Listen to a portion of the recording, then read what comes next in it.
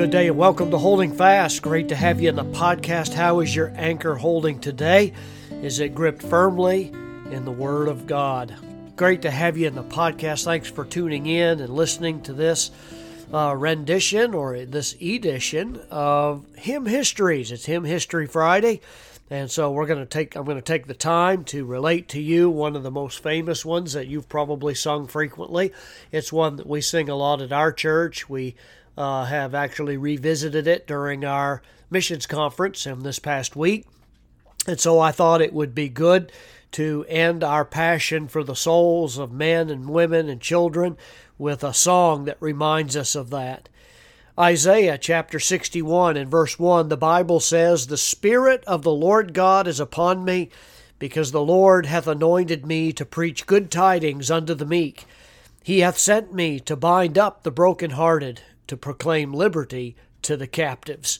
And of course, that's a famous passage of Scripture that was even read by our Savior when he was in his hometown synagogue and had understandable results when people began to look at him and listen to what he was saying.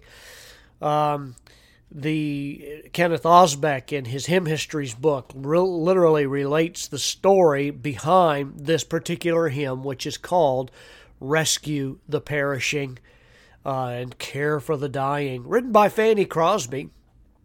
Fanny Crosby wrote this sometime into her ministry of writing, and she was in 1869 prompted to write this by some circumstances that came into her life. Before we get into that, I just want to remark on the fact that one of the most tragic words in our vocabulary is this word perishing that's in the title of this hymn. But it's a word that Jesus himself used. He used it in Matthew chapter 18 and verse 14, in which he records a good reminder for us. And it's in the context of a passage where Jesus is teaching a very important lesson on lost sheep, on seeking the Lord, seeking the lost sheep. He often gave parables that related to this, but this particular passage in Matthew 18 is I believe, a very compassionate, tender reminder of what the Lord's mission is here on this earth and why it should be something that we value so very highly. Sometimes people say, well, Pastor, why do we have to be so concerned about the lost? We've got a lot to worry about ourselves right now. Well, don't forget, you were lost one time yourself. But the Lord sought you out. He found you. Luke even gives a parable over there in Luke chapter 13, and he says that this is something that is very dear to the Lord.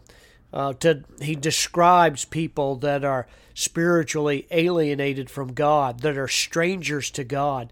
Jesus said in Matthew 18:11, "For the Son of Man is come to save that which was lost." And in verse 14 he says, "Even so, it is not the will of your Father which is in heaven that one of these little ones should," and here's the word, "perish." Perishing. That is a word that is a tragic word. It's a word that's actually needless for people to experience.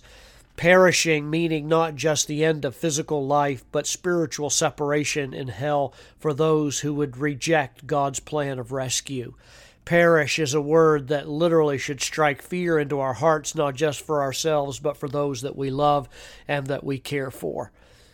Perish is a word that does describe those that are just separated from God.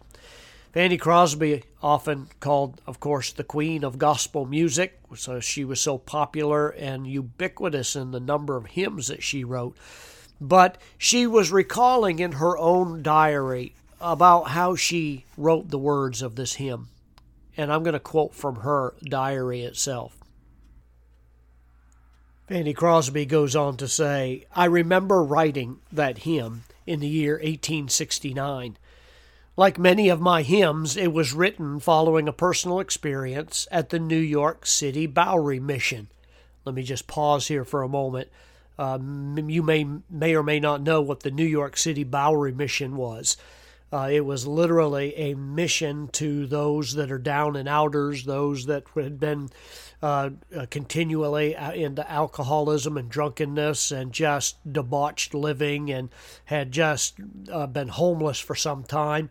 Actually, it was started by Joseph Spurgeon, who was a cousin of Charles Spurgeon in England, who came to New York and set up this particular meeting and then, long story short, started this mission outreach to those that were the homeless and drunkards and so on, the Bowery Mission.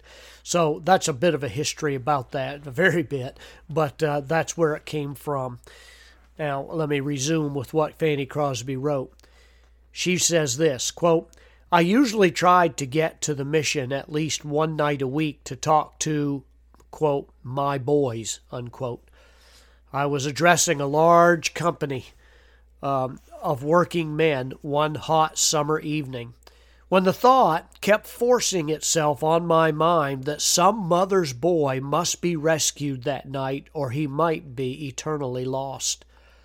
So I made a pressing plea that if there was a boy present who had wandered from his mother's home and home and teaching, he should come to me at the end of the service. Well, a young man of 18 came forward. Did you mean me, Miss Crosby? I promised my mother to meet her in heaven, but as I am now living, that will be impossible. We prayed for him, and suddenly he rose with a new light in his eyes. Now I am ready to meet my mother in heaven, for I have found God, unquote.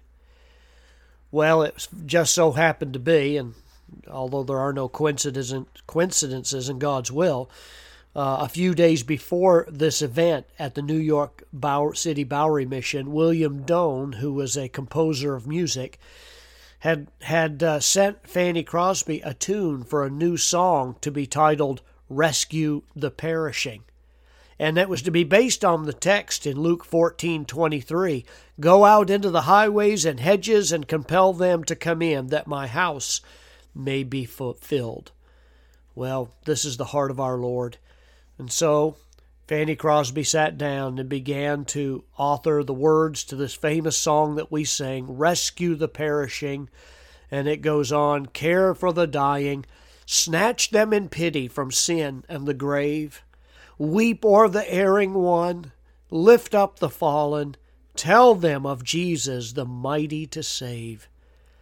Then it goes on, down in the human heart, crushed by the tempter, feelings lie buried that grace can restore. Touched by a loving heart, wakened by kindness, chords that are broken will vibrate once more. And then rescue the perishing, duty demands it, strength for thy labor, the Lord will provide. Back to the narrow way, patiently win them, tell the poor wanderer, a Savior has died. Well, then the chorus goes on to say, Rescue the perishing, care for the dying, Jesus is merciful, Jesus will save.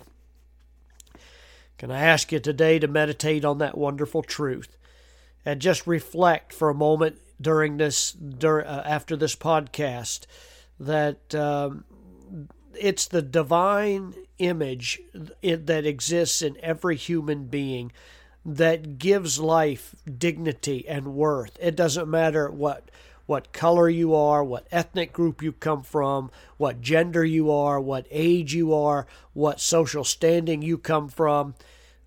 Every person is worthy of being rescued from eternal damnation and perishing. Think on that as you meditate on that hymn today. Rescue the perishing, care for the dying. Will you look out for somebody today? Will you think of somebody and perhaps write them a letter, hand them a tract? God blessed me this week to be able to hand out tracts and witness to a number of people. And I'm so thankful for that, and it brings joy to my soul.